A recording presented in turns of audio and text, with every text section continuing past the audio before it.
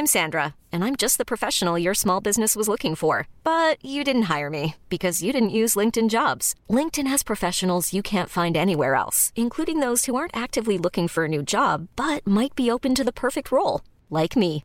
In a given month, over 70% of LinkedIn users don't visit other leading job sites. So if you're not looking on LinkedIn, you'll miss out on great candidates like Sandra. Start hiring professionals like a professional. Post your free job on linkedin.com/achieve today. Millions of people have lost weight with personalized plans from Noom. Like Evan, who can't stand salads and still lost 50 pounds. Salads generally for most people are the easy button, right? For me, that wasn't an option. I never really was a salad guy. That's just not who I am. But Noom worked for me. Get your personalized plan today at Noom.com. Real Noom user compensated to provide their story.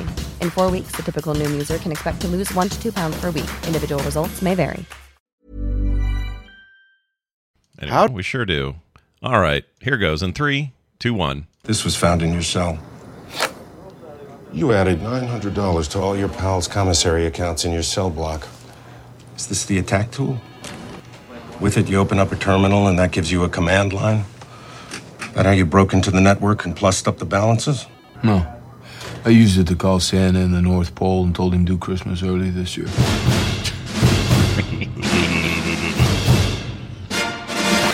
Santa.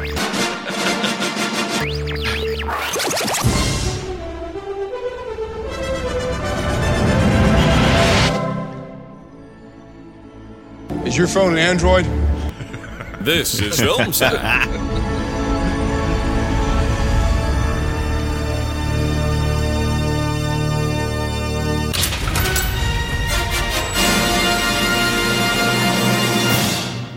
Oh, sure.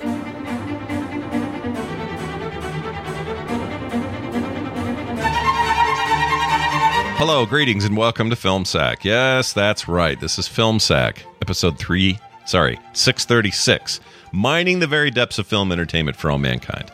I'm Scott Johnson, joined today by Brian. His rat ramped up my soy Dunaway. Oh, you know what rat stands for? Me either. Oh, hi. Hi. This week on Film Sack, we put on our black hats and do some sexy social engineering for your Netflix password by sending you shirtless pics of before Thor to your Android phone.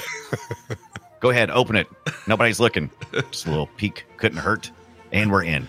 Now it's time to zoom and enhance all the way from our space satellite down to the teeny ones and zeros of your computer to enjoy the forbidden fruit that is your previous roommate's sister in this 2015 crime mystery thriller Shoot 'em Up, directed by our favorite man. Anywho.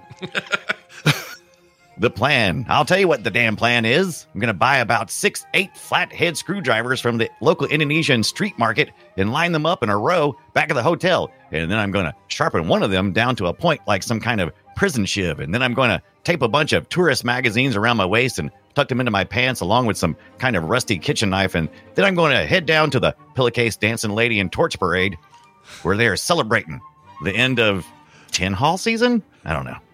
But I do know that I'm going to stab that guy that stole my hacker code like a frozen bag of ice at a solo cup party. Stab, stab, stab. Randy? Prison wall assisted vertical push-ups. Go. How many is that?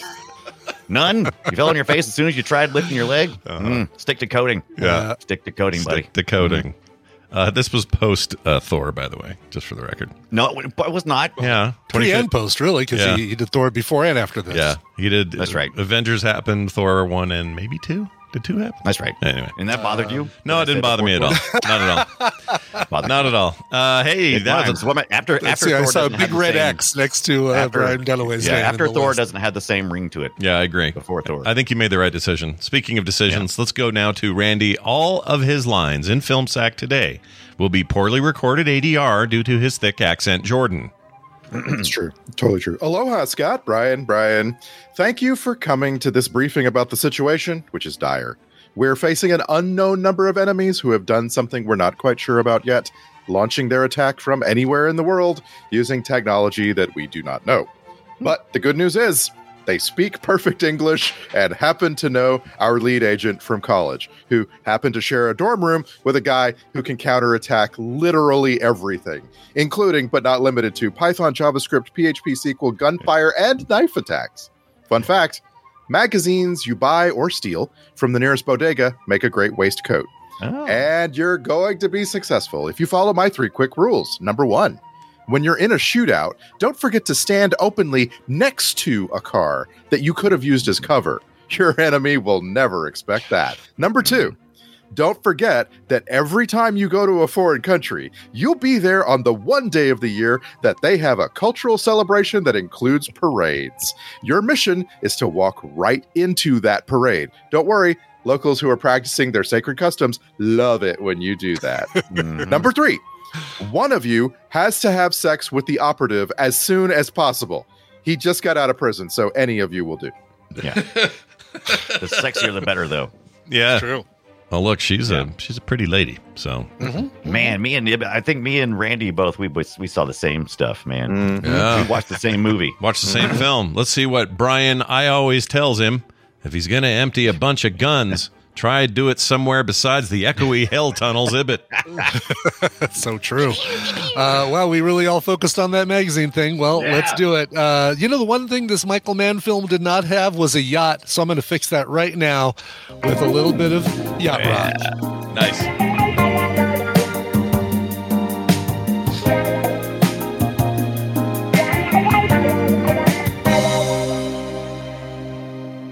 Spending all my nights hiding out from the NSA. Hey, hacker with the past and it's driving me out of my mind.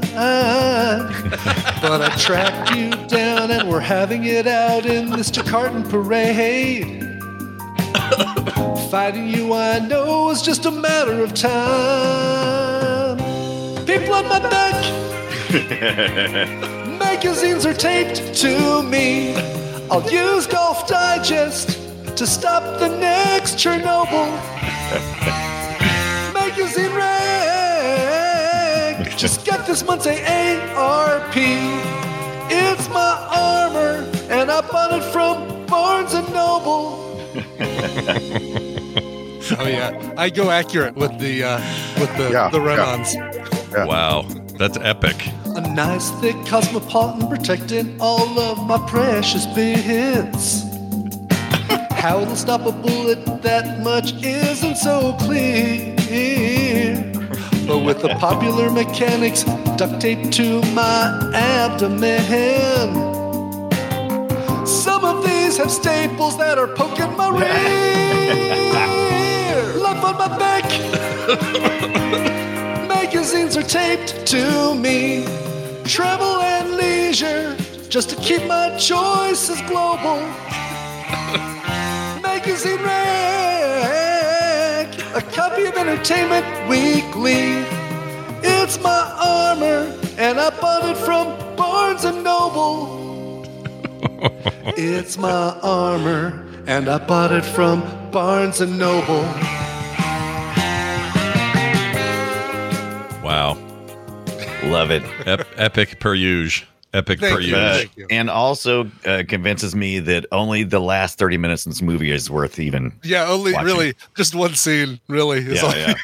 Yeah, it's a hell of a final thing, but Yeah. we'll talk about whether it was worth getting there or not. Okay, yeah, I have thoughts. Yeah, I have lots of thoughts. What? Yeah, we have thoughts. That's We should do good a because podcast. there's a whole show here in front of us, so I'm glad we have thoughts. Don't worry, Chico. We'll get to him. We'll get to him, Chica. Nice pull from this weird movie. Yeah. I'm going to call Brian Player. The rest of this. Oh, call me Ghost Man. Please do. Oh, good one. You know what I didn't? Let me say one more thing about your intro. I did not expect you to do those bits. Yeah. Oh, yeah, no, it's voice modulation. Listen, if they're in the original, I'm going to do them in the the karaoke. Man. And let me just draw your attention. I managed to rhyme Chernobyl and Barnes and Noble. Thank you very much. Nicely done. I noticed. Nicely done. There's not a lot of things that rhyme with Chernobyl. No, they're right. They're right. Beautiful. So- I guess Noble, Coble, Stovel. Cobol. He programmed Cobol. Yeah. Global. Global. I used global on the next Yeah, one. he did. That's true. Well, it was amazing. We're going to talk about the film Blackhat, and this movie is a Michael Mann film. You might say to yourself, oh, Michael Mann, Heat, and the recent Ferrari, and Ford versus Ferrari, and he likes a lot of Ferrari stuff. Miami Vice. Yeah, of course. Big deal, this dude. My personal, not favorite, but one of my favorites is The Insider. It's very good. Oh, yeah. Brings back Al Pacino. All I could think of was Miami Vice, though. This felt like Miami Vice Hacker Edition. Yeah. It's actually like before I realized, I don't know if it was that didn't realize it was Michael Mann or I didn't realize he did Miami Vice. But when I went to the IMDb page and I was doing trivia while the movie's going on, yeah, sue me. I said, "Oh, Miami Vice. That's what movie I'm thinking of. Oh, same director. Okay, that makes sense. Yeah, exactly. It's also this is him using nothing but digital cameras, which he converted to right around the time of Collateral. Yeah, I think it was Collateral. I'm just good looking movie. I'm offended by the IMDb page for Michael Mann because it says known for on them, and I've said this before. You got to get the 4 things that the person's most known for in there, and this is not it.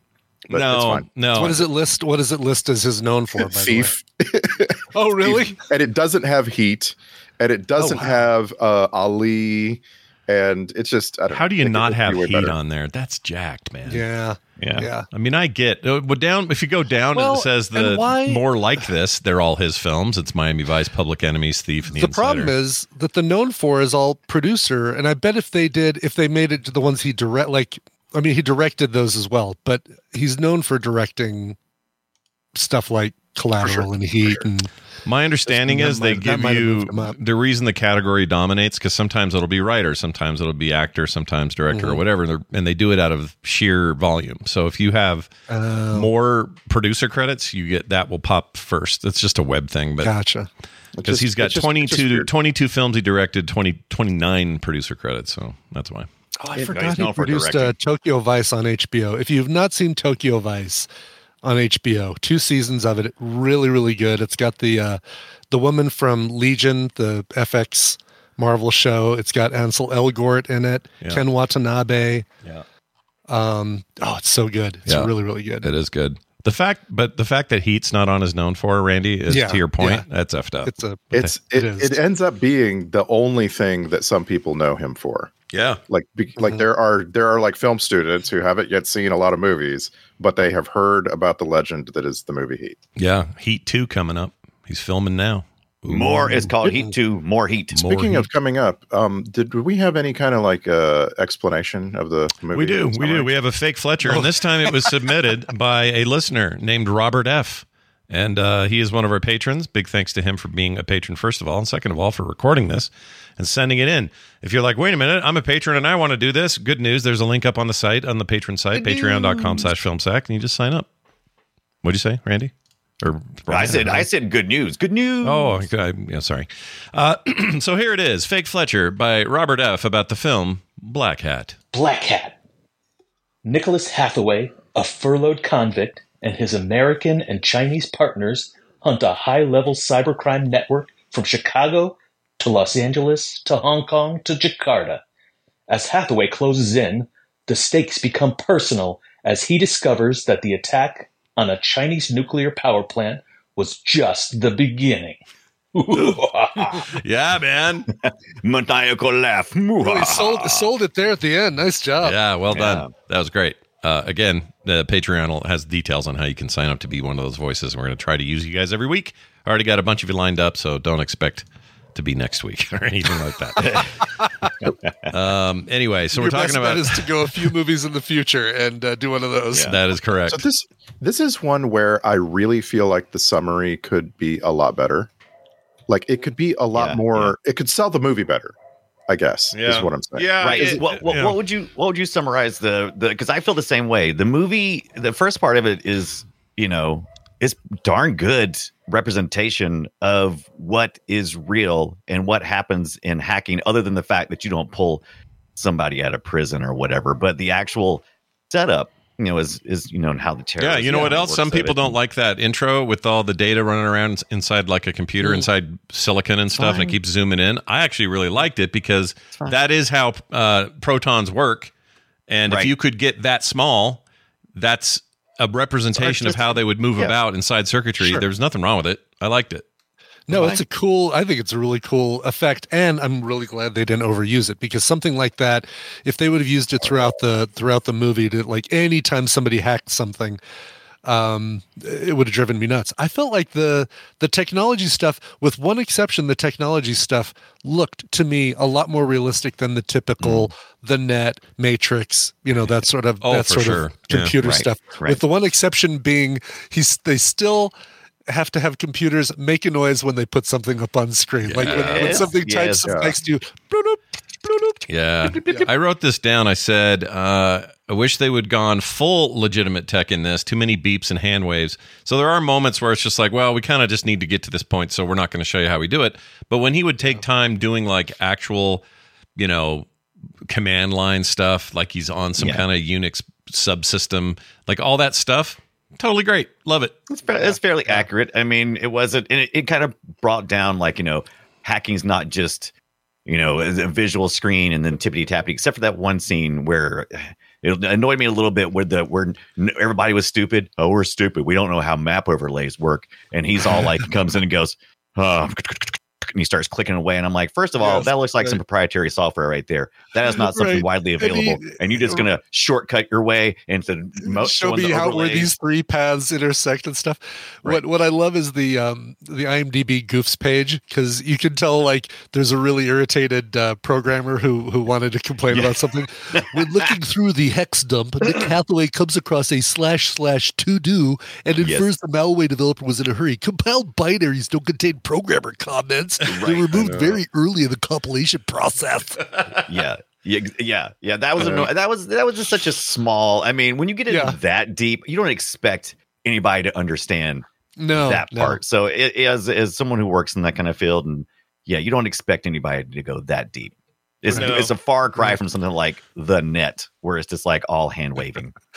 But even even the net, you either are able to suspend your disbelief and watch the greater part of the movie, like the rest of it, or you aren't. And as I've said a million times, my brother, the air traffic controller, hated the movie Pushing 10 so much. Another 10 reference, yes. And every little thing about how air traffic controllers do their job portrayed in that movie is fine. Yeah, it's fine. I think a lot of times we get annoyed when they rock starify a glorify a something, like they kind of rock star this guy. It's like, oh yeah, not only is he an incredible hacker, incredibly gorgeous, tall, he's also really good at this. He's like the best, and it's like, okay, well, and he's like multi system. Like he can hack a PC, he can hack a phone.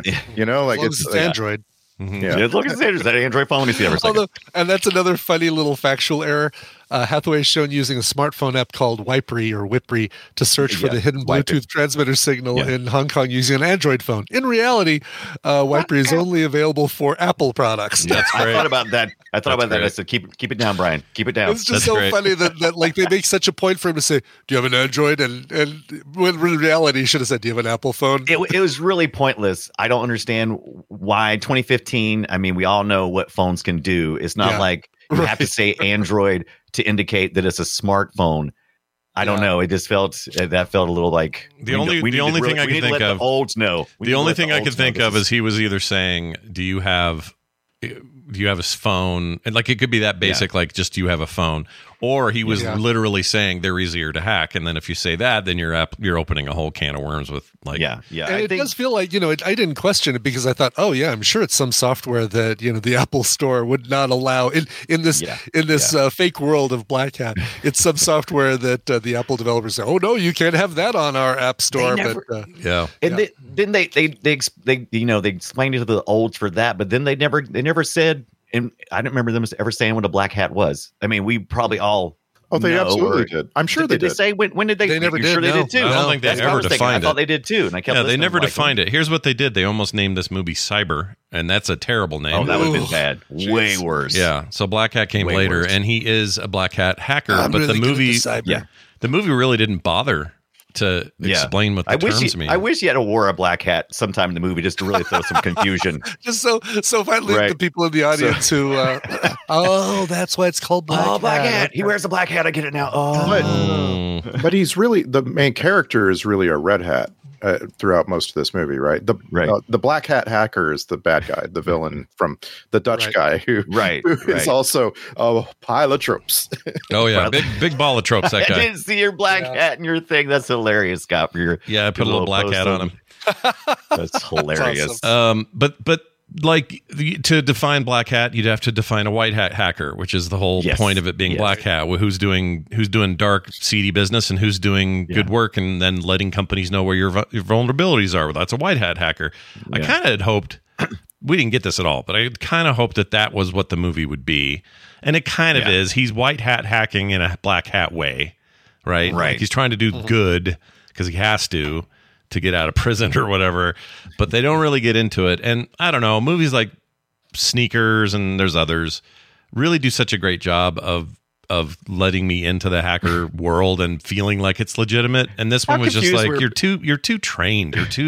You're not just some kid who in 2007 was screwing around with 7-Eleven's marketing database. You're this like monster who has more muscle mass than anyone else in the film, and you can shoot guns, and I don't know. All of that stuff was real hard to swallow. Once I just kind of said, "All right, fine. This is what this movie is. It's fine." Yeah, but it's fine. It's a lot. I enjoyed that they kind of showed some respect for the tech. That was nice. Yeah. The first half, like I said, they really went on too long establishing that, he's really skilled. We don't need that. Let's get to the action. Because in the next part, he didn't even need to have any hacking skills because he had all the other skills. He's fighting it up. He's shooting guns. Man, the gun fights in this movie, though, really good, in my opinion. Yeah, no, they were great. He's really good at that. The ones around the container and stuff were great. The stuff down in the tunnels. That stuff is going through the metal. Jeez. Big part of what I like about those scenes, and I like about Michael Mann in general, is his sound design on those scenes, like in Heat particularly. Yeah. And that was 94, but the sound work in Heat out there in that shootout, still unbelievable. Still shakes your room.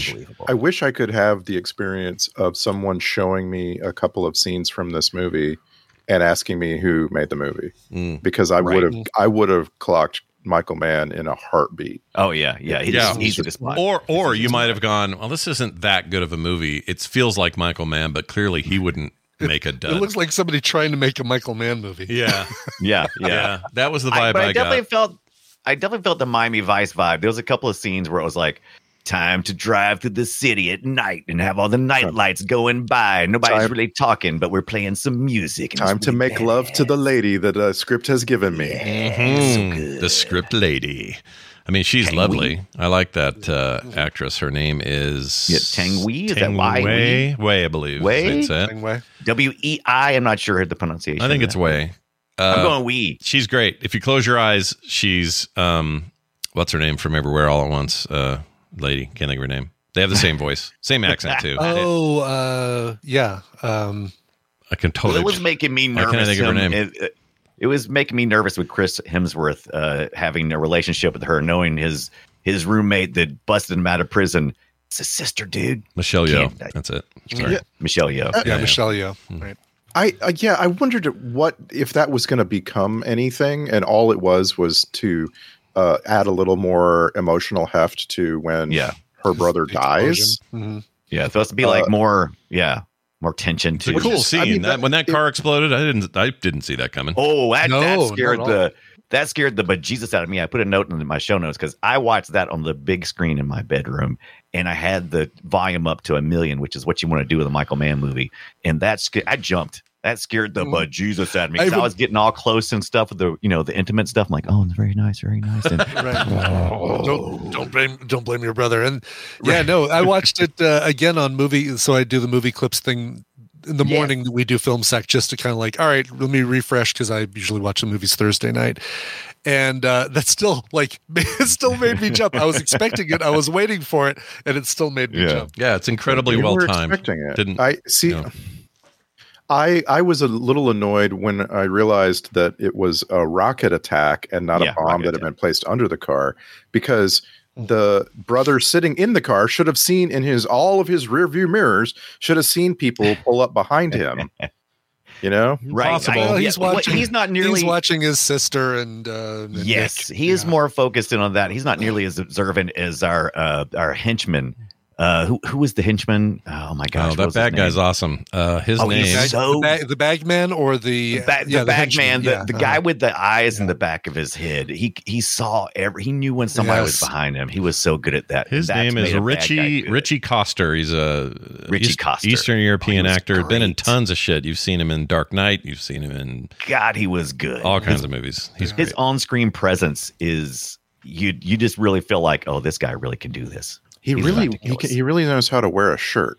Mm-hmm. Yeah. Oh yeah, that dude rocks a shirt. Yeah, wears the hell out of that shirt. No doubt. He was good in Creed. He was very good in Walking Dead. I think it was only a few episodes, but he played a character in that. He's a great. Actor. He was in Tulsa King. I really enjoyed. I haven't finished that, but that's good. If you watch that, I meant to. It's all queued up. Never did have to. Want to. But I like him. He's perfect in any kind of mob situation. Just put him in it. Mm-hmm. It's like, who do we need? Oh, we need. This is a movie about mobs. Call that guy up. Get him in. That guy looks like he could shoot somebody. How do you feel about Eastern European sounding dudes? Good. All right. Have we got the guy for you? Yeah, he's cool. But he was, and also very menacing. Like anytime that stuff was hitting the streets and things were getting gnarly, this movie really shines. Like it's really good. I'm not sure it earns some of the emotional heft it's aiming for, though. And that's my biggest problem with it. I never really feel like I relate to Hemsworth's character at all, partly because they gave him an accent that's the stupidest thing I've ever heard. Yeah. Why didn't they just have him speak normally? I know. Or even Australian. Even make him an Australian hacker. Who cares? Or he's done English voices, American accented voices in plenty of other movies. Mm-hmm. He can do it. Yeah. Before this movie, he did it in the one we saw, the Cabin in the Woods thing. That was way before Thor. Well, a few years before Thor. But he faked that just fine. What was the point here? Why give him this sound like a bad Sylvester Stallone? It felt like a Stallone impression. Right. So I never could get on his side. I didn't really relate to most of these characters, and so the stuff that normally earns you your big action moments, they weren't really paying their dues for that in a way that I was surprised by, because that's Michael Mann's whole vibe, is that he earns those scenes, and this one was just kind of, I don't know, just kind of flat. And I like those actors, but freaking Holt McCallany's in this, although they don't let him talk to the last 10 minutes. Is he wasted in this, or wasted, or just not utilized nearly enough. They let him talk finally. I looked at the timeline. We're more than halfway through the movie. It's before his character's death, just before, and they finally let him have like 3 lines. Yeah, I captured them all because there's only like 3. Yeah, it's like, what are you doing? What are you doing hiring that guy? I loved his death, though. It was so good. It was a good death, and so was what's her name's. Well, hers is a little more brief, but I like Viola Davis. Viola Davis a lot. I like her a ton. Oh my god! I wasn't expecting. I was not expecting both of them to get it there. I was like, all right, well, one of them will probably die here. Oh, they both died. Well, crap. Yeah, I was totally fully suspecting Viola Davis to pop back up at the end and go, just kidding, I'm in the hospital. They just hit my spleen. I'm okay. They hit my my magazines. My magazines. Yeah, they just hit me in the magazines. The Vogue. But it's such a Michael Mann thing to do too, like to have this unexpected, like these characters that you're really expecting to be prominent throughout the film. Having them kind of taking a bigger back burner role or much more back burner subdued role, and then dying way before you expect them to die. Yes, but I think what I heard Scott say is that if you're going to have a red wedding, you have to have gotten me attached to the characters. Right.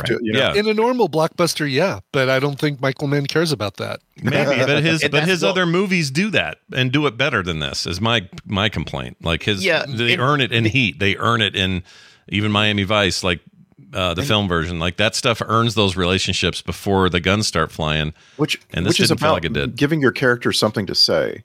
And the only time this movie even comes close is when Chris Hemsworth is talking about what he learned about surviving in prison. Right. And that was a moment where I'm like, oh, Michael Mann movie, right here. It's right here. Yeah. And then the rest of the movie, you never have, like the De Niro is a philosopher criminal with a lot to say moments. They just don't happen, Yeah, they're just not in it. And I don't know.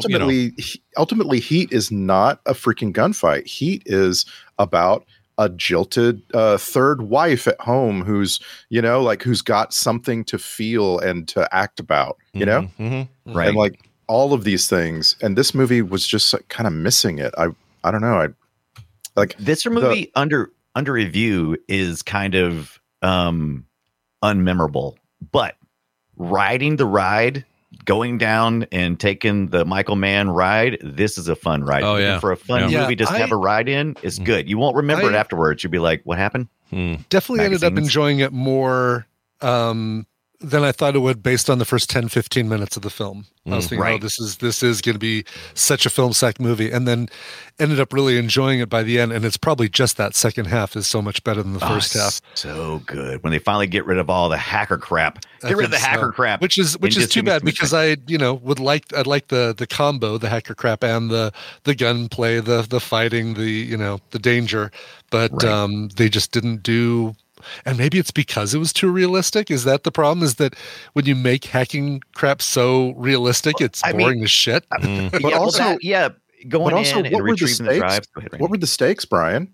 A few $1,000,000? Like what were the something, like one of the characters, Chris Hemsworth literally says, he would never steal from people. He would only steal from banks, and banks aren't people. And like, oh, okay. So like, there isn't some the movie already had its Chernobyl at the beginning. There was never what was at risk the rest of the movie. No, that's flooding the basin. Yeah, they're going to flood some mines. Flooding the places that we've never even seen. We never even seen the village. We never even seen the village. There were even dogs. There were even dogs. He said. He mentioned the dogs. The men, the women, the children, the dogs. The dogs. Don't somebody think of the dogs. And that's unfortunate because again, that's a way of saying what the stakes are, but they don't feel very stakey.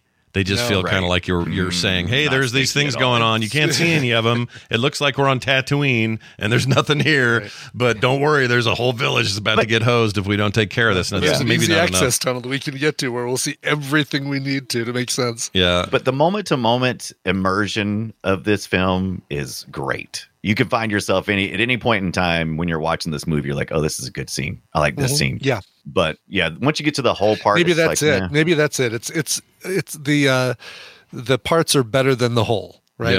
Absolutely. It's you could turn this movie on and let it run on the TV, and you can walk by occasionally and go, oh shit, look at that. Wow, that's amazing. Which is faint praise, right? But like I was thinking you could make a Michael Mann supercut. Let's say you took the 5 Michael Mann films that all look like this and sound like this, and you put them all together in one huge thing. So you were jumping from story to story, and then how I want where none of the characters ever interact with each other, right. But it's just all in the same world in the same day or whatever. Yeah, and you would have plenty from this movie to add to that. Oh, of course. And again, that's not a huge piece of praise. It's just you would have plenty. Yeah, there's big old, like you said, the final half is much stronger than the first half. I just felt like I just never connected with these people, and part of that problem may be that every scene that had dialogue, 9 out of 10 people in that room were being ADR'd. And it drove me crazy. And some of it was so like I'd have to turn it up for the dialogue scenes and then turn it down for the action scenes and then turn it up. Is such a either poor transfer or poor mixing or whatever. But I think it's going to be poor. Yeah, it's something there because there's a scene that is just atrocious because there's the brother, the roommate, is talking to the government leaders in a conference room, and at the beginning of that scene, you got people talking and you hear this in the background.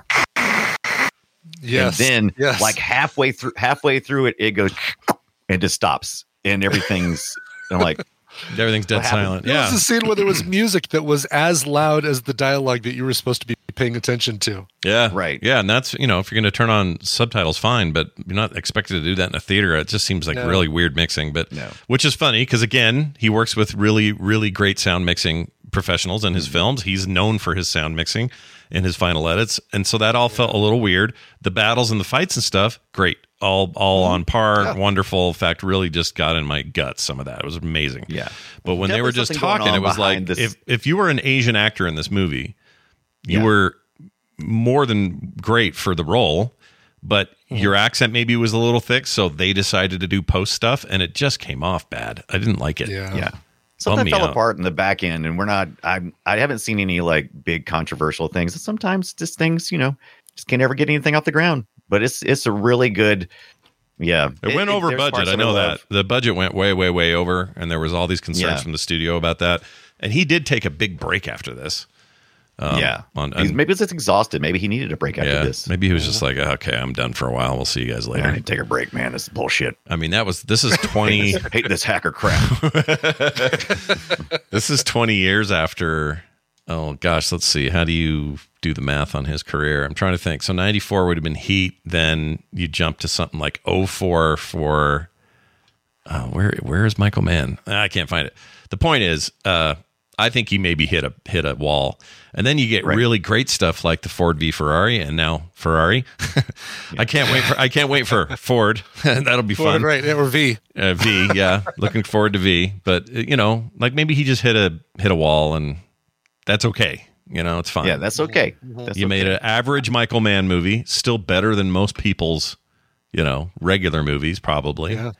Right. And you hired a guy who looked a lot like the Hulk, but wasn't. So there you go. It's this John Ortiz guy. I got to send you guys this link here. Got somebody. While you're doing that, Lee Ham Wang, his IMDb photo is amazing because it's from an animated film, and it's not from this film. So he's got ugly dolls. He's got ugly dolls upside down, hanging bat. Oh yeah, there it is. Yeah.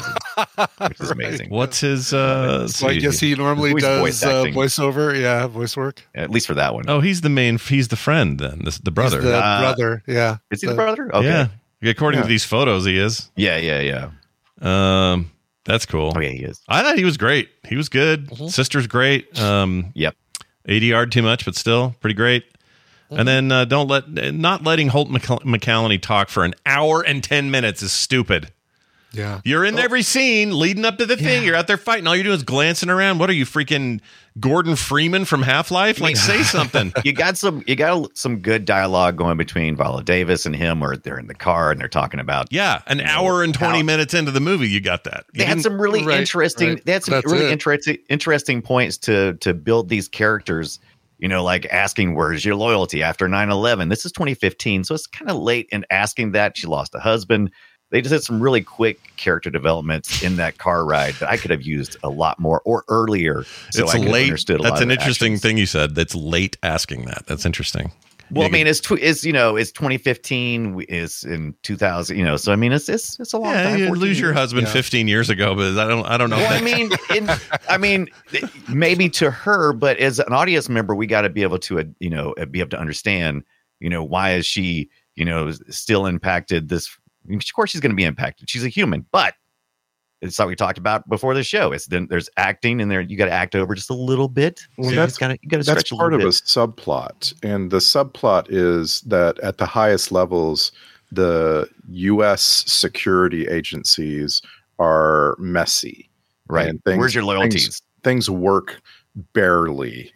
Right. The relationship between the NSA and the FBI and the CIA and so on is all very weird, and and they kind of dislike each other, and so they're a little competitive with each other, and everything I've just said I feel is a nicer and more like understandable thing than what the movie portrays.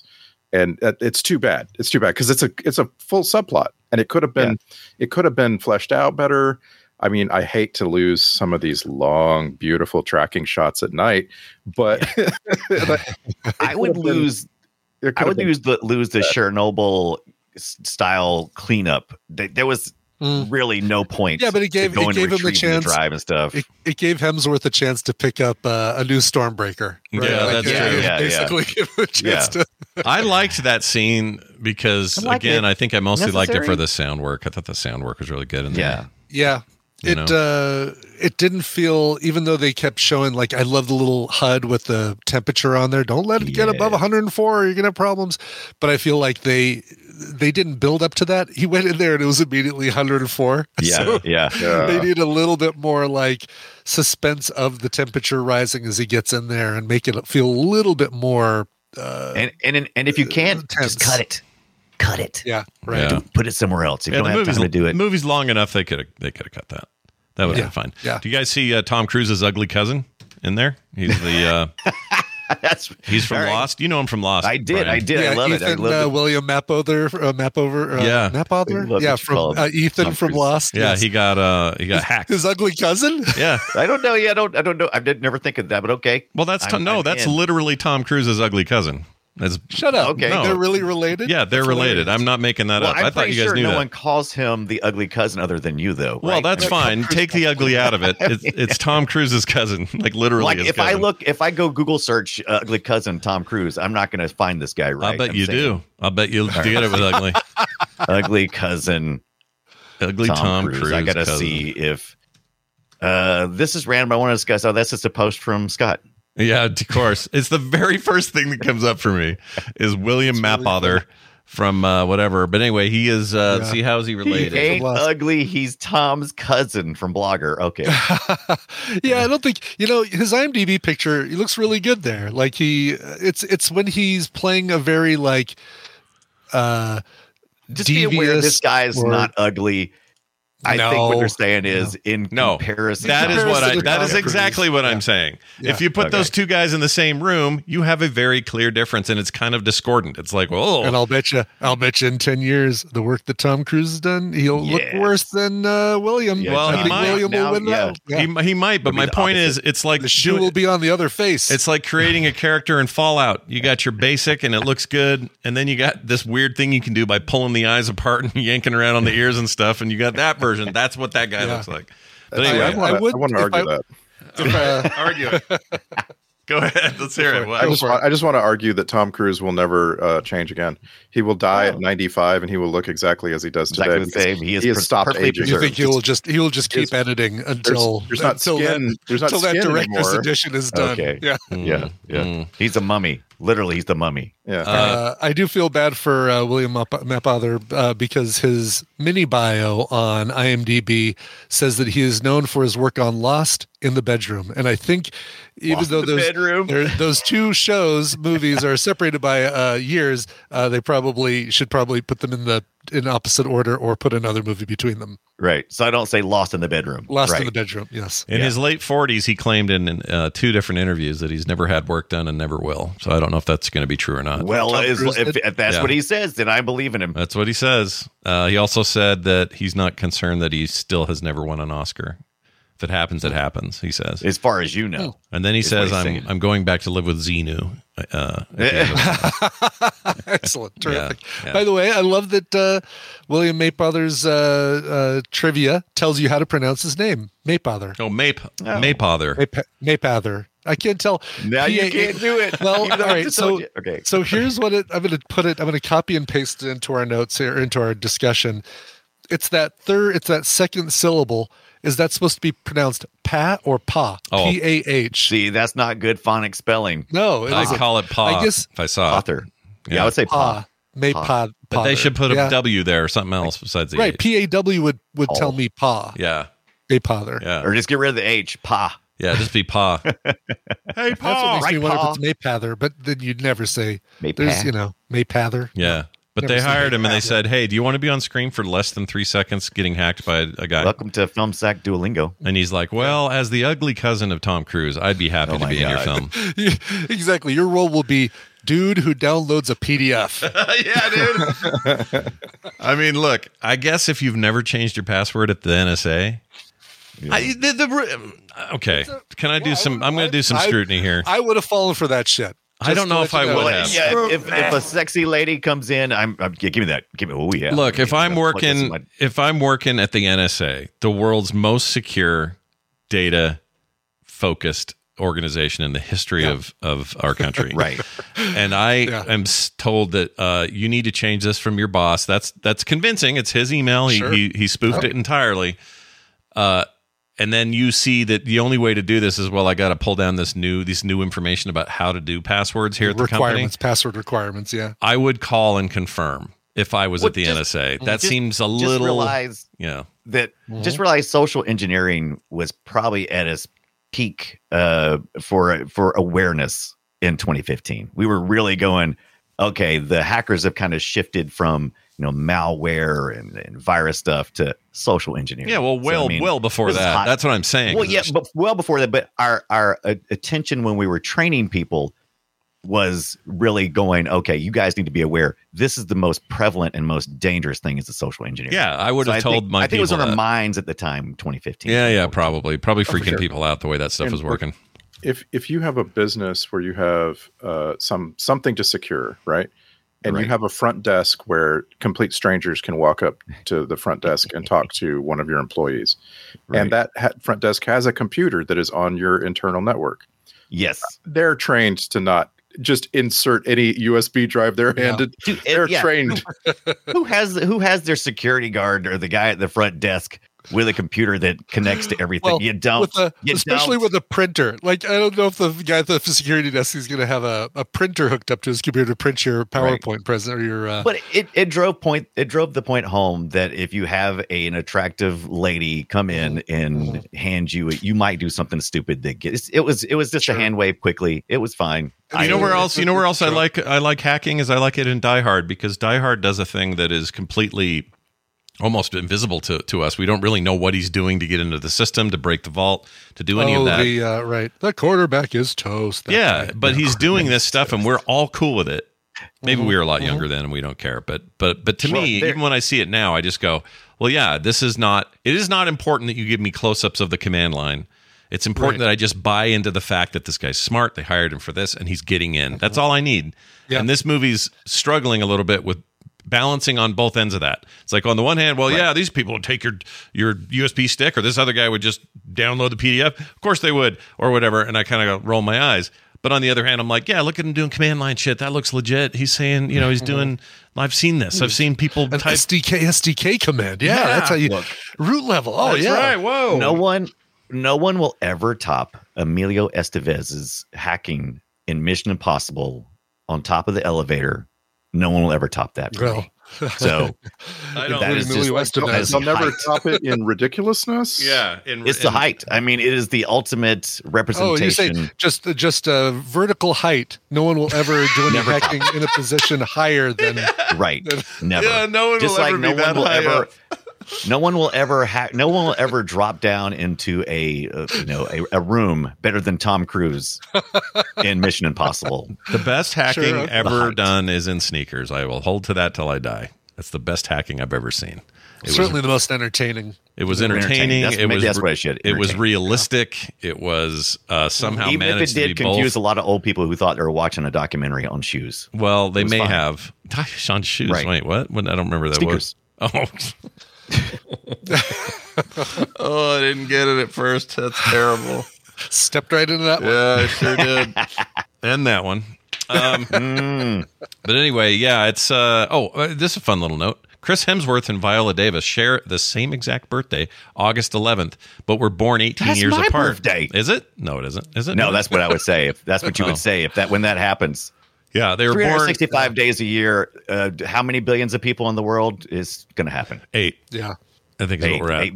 8 people or 8 billion? 8 billion people is where we're at. They were born 18 years apart from each other, but on the same day. So they had a little moment there, little time together. They celebrated a little cake they couldn't eat because Chris was on a diet. Crimps. Abs. I like crimps. Or 3, cramps, whatever. Cramps likes the shrimps.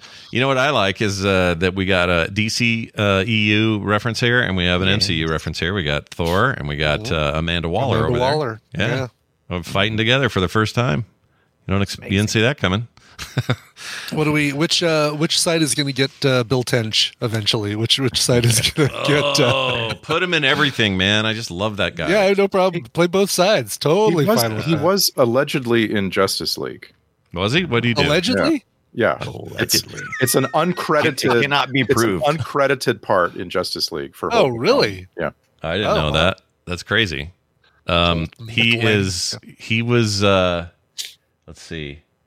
That Iron Claw thing, I'm hearing like best supporting actor combo around that dude. Wow. That'd be cool. I didn't see that movie, but a lot of people really liked it, and it might be its one Oscar chance. It's not a movie you're supposed to like, though. Well, like it's about like about some really bad people being mean to each other, Is it? Oh, yeah. I thought it was more like, let's see, the true story of the inseparable Von Erich brothers who made history in the intensely competitive world of professional wrestling. They don't really lay it out, I guess. Why are they terrible? It's like you're... Because the dad, played by Holt McCallany, is a terrible person. Yeah. And he mistreats everybody really badly. He really and they all die. One by one, all of his sons die. Well, there's a lot of movies that have things like that in it that we like anyway.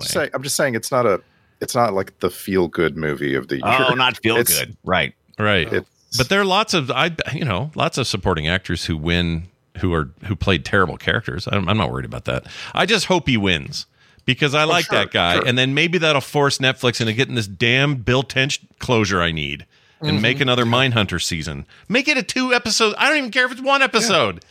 Or a 2-hour movie. Give us a 2-hour movie. Right. His wife left him. This is how you know when when a director or a showrunner is really good at character development. I'm not even concerned about the MYK killer or whatever his name is. I don't care about BTK. I don't care about all that stuff's fine. The closure I need is Holt's wife left him and he's sitting on that bed and the credits rolled and I need something more. I loved him in that. Anyway. Well, I want the BTK killer as well. I want that too. Well, yeah. If you're going to give me one, give me both. But they did such a great job with that character.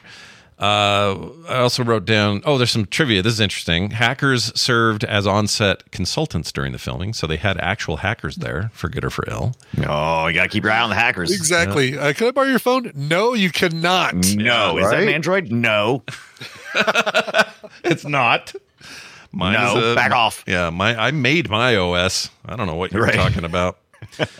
Let's see. This is interesting. Michael Mann had final cut on the theatrical version, but he continued to work on the film after release of the thing. In February 2016, Mann presented an alternate director's cut at the Brooklyn Academy of Music, which hosted screenings for his work. According to reports, the new version added some material, deleted other stuff, had some important sequences in different order, and used some alternate footage, but the film still told basically the same story. Since Mann reportedly took notes while watching the new film with the audience, this was probably not his final version. It is not known if or when this could be released. So, wow, right? It does feel like maybe there's bolster.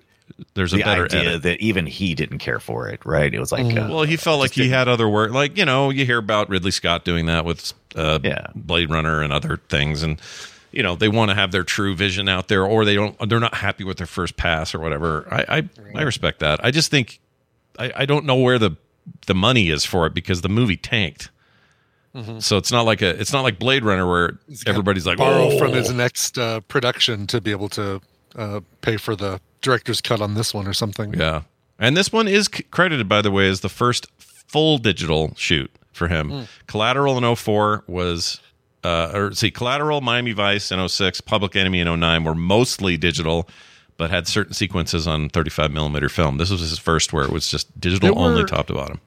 Yeah, there was a couple scenes during the shootout at the container park with the that felt like I was watching a soap opera with smoothing on. Yeah, news footage or something. I had the exact same experience. I actually went into my TV settings because I was like, something just spontaneously changed on here. Yeah, I really actually did. Yeah. I was sitting there. I paused the movie and I'm clicking around like, listen, folks, if you haven't done this and you have a newer TV, disable everything. Like every kind of video enhancement that any TV of the last 10 years could come with, just turn it off. Yeah, all of it. And a lot of it comes on by default, so you got to dig in there and find it. It sucks. Yeah, it makes things look really pretty coming out of the off the Best Buy floor, but man, it's garbage for films. Yeah, I hate it. I hate it. Now there's some people out there that argue with me about this a lot. Like, I can't believe you bring this up and complain about it. It looks awesome. Why wouldn't you want a faster frame rate? And I'm like, no, you don't understand. We grew up with Doctor Who in the 70s. We saw the news. We saw VHS news every day, and it all looked like shit. And we don't want that. It also has to do with whether or not it's just like upscaling. It's only going to be as good as its intention. Like if you film something at 60 frames per second and it was intended to be, whatever speed it is, then that's usually okay. But if it's not, they typically have to double the frames. And it doesn't look right because it wasn't the original format. No, it's artificial. Yeah, it doesn't. Yeah. It looks plastic. That's a really good point. I need to bring that up more because usually I just defend it because I think 24 frames adds magic to a film, and anything more than that is weird. And they're always like, "Well, you want your video games to be 60 plus," and I'm like, "Well, yeah, but that's I'm controlling that. It's different. It's not the same. For that. Yeah. It was designed for that. Yeah. Right. So I don't know. It's a weird argument that comes up all the time. Michael Mann has, I think so I've made a decision here. This is a momentous viewing for me. Mark this. Write this down. 15 on Saturday, January 20th. Okay, go ahead. Write this down, because almost everybody in 2015, filmmaker wise, a lot of them, not everybody, but a lot of people, a lot of big directors are fully digital and have been for years. In 2004, when he's shooting Collateral, that was still new and avant-garde and a little bit scary, and nobody quite knew what was going to take over or whatever. So when I saw Collateral and some of the nighttime action shots looked like news footage, I kind of went, well, that's just, the cameras weren't good yet at mimicking what we do today. I no longer believe that, because all things Fury Road, same year, shot in digital. It doesn't ever feel like footage from a news camera, right? Mm-hmm. This is because they chose not to. I think Michael Mann likes that look. I think he's into those moments anyway. Not the whole film, because lots of it isn't shot this way. But I think there are shots where they're out fighting or whatever, stabbing each other in the neck. He wants that look. And so I have gone from, this is a director's choice, from where I used to be, which was, well, he can't help it because that's what they shoot like at night. You know what I mean? Yeah. So I feel like I've had a little turn there in my understanding of the process, because he keeps doing it. And I think he likes it. Yeah. I like that part. I did not like the vignette, the darkening of the outside of the frame. I did not care that. In a couple of the outside scenes, especially where it was supposed to be super bright, they kind of they brought the saturation down and they did some vignette on the outside. I didn't care for that because it wasn't consistent. It was once again that's probably the biggest problem with this movie is consistency with audio. All the technical stuff. Really. Yeah, that could be cleaned up some, because there are parts where you're just like, oh my gosh, this is brilliant. And then you see another part and go, who the hell filmed this? Who did this part? Yeah, was this his kid? He let his They should be fired or forced to wear magazines as a waist belt. They also did a thing where you don't reveal the true villain until very, very, very late. So we get that John C. Reilly looking guy who's the actual villain. Right. And as much as I loved the showdown and how he killed him, that was intense. There's no buildup for that dude, so I don't have any love or hate for him. I just don't know him. It's like he's supposed to be a very right. He's supposed to be a very mustache twirling bad guy, right? He's just, we're not supposed to know anything about him. He is everything that represents what we don't know, and the evil that we don't know. We need to destroy it. We don't have to understand it. We just need to get rid of it. He's got no redeeming value. Yeah, but it's just not. I don't know. I need more than that. Which my problem with the character is that we build up a villain and then we don't just kill him. Like, there's no reason for anyone involved to let this guy live once they figure out who he is and they know where he is. Mm-hmm. Hey, why are we talking? Kill him. Mm-hmm. Exactly. Yeah, we need to meet. We need to meet in a Dia de los Muertos parade. No. Carton parade. Yeah, that's seriously, man. And you brought it up in your intro, but the trope we talked about a couple of weeks ago, if you've got a parade, the characters have to walk the opposit way through the parade. Yeah. And everyone in the parade is cool with it. Yeah. Even when they start fighting, no one even turns their head. Right. And they were until guns come out that exactly. They were vigorously going the opposite way too. It wasn't even like people shoving them around. It was rough. It had like Foley effects of them pushing people. Yeah, I thought of that immediately when I cannot not see that now in any movie where there's a crowd. If there's a crowd for any reason, see a parade, you just know. All right, well, yeah, even if it's a mall or it's anything, there's a flow of traffic and you're going against it. That's the deal. If you're Jason Bourne, you don't go you don't walk with people. You walk against the people. That's what you do. Best use of this trope, by the way, is the music video for Bittersweet Symphony by Verve Pipe, where Christopher, what's the guy's name? Richard Ashtonbury,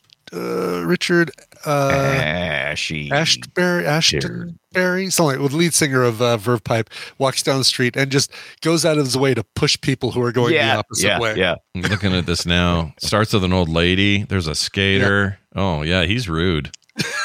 How rude. Ashcroft. It's a bittersweet day in the street. Bitter Street Symphony is what he should have called Exactly. it. Good Lord. I Now understand. you'll give your money to Jagger and Richards for that. I want to always go around to the other opinion, because I understand why a filmmaker would film this scene this way, because I, as a viewer, love the juxtaposition of the people. They're all dressed in the same red. Mm-hmm. They're all carrying candles or whatever.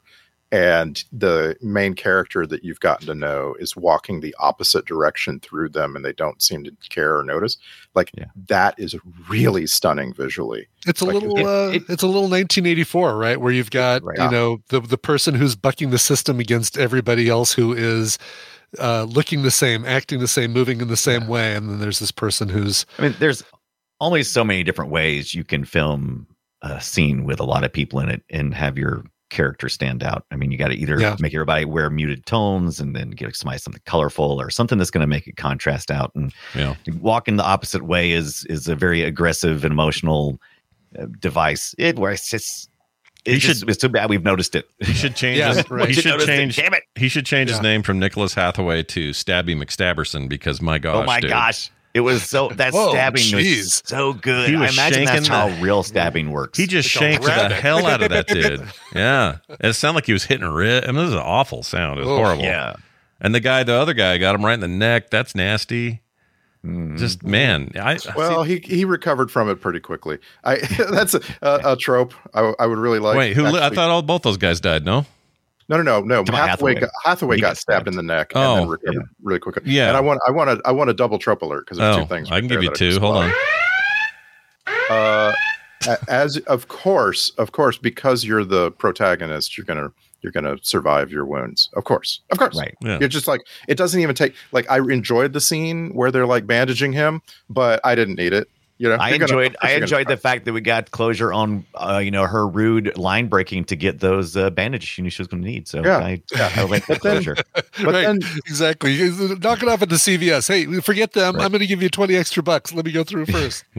But then the of course you survive part is immediately followed by the Sopranos ending, which is the trope of the movie for me, is the Sopranos ending of this thing. It is so freaking good. Or you might hate Sopranos endings, and you might be like, I need to know whether they were immediately captured after the fade to black. Right. Sorry, you're not going to ever. I didn't get a Sopranos vibe out of it. I just got that they got money, and now they're leaving the country, and they're good. They went and got money while being observed by men in black on the CCTV. Yeah, it was very clear that they were being watched. But they were looking at different TVs, the CCTV guys.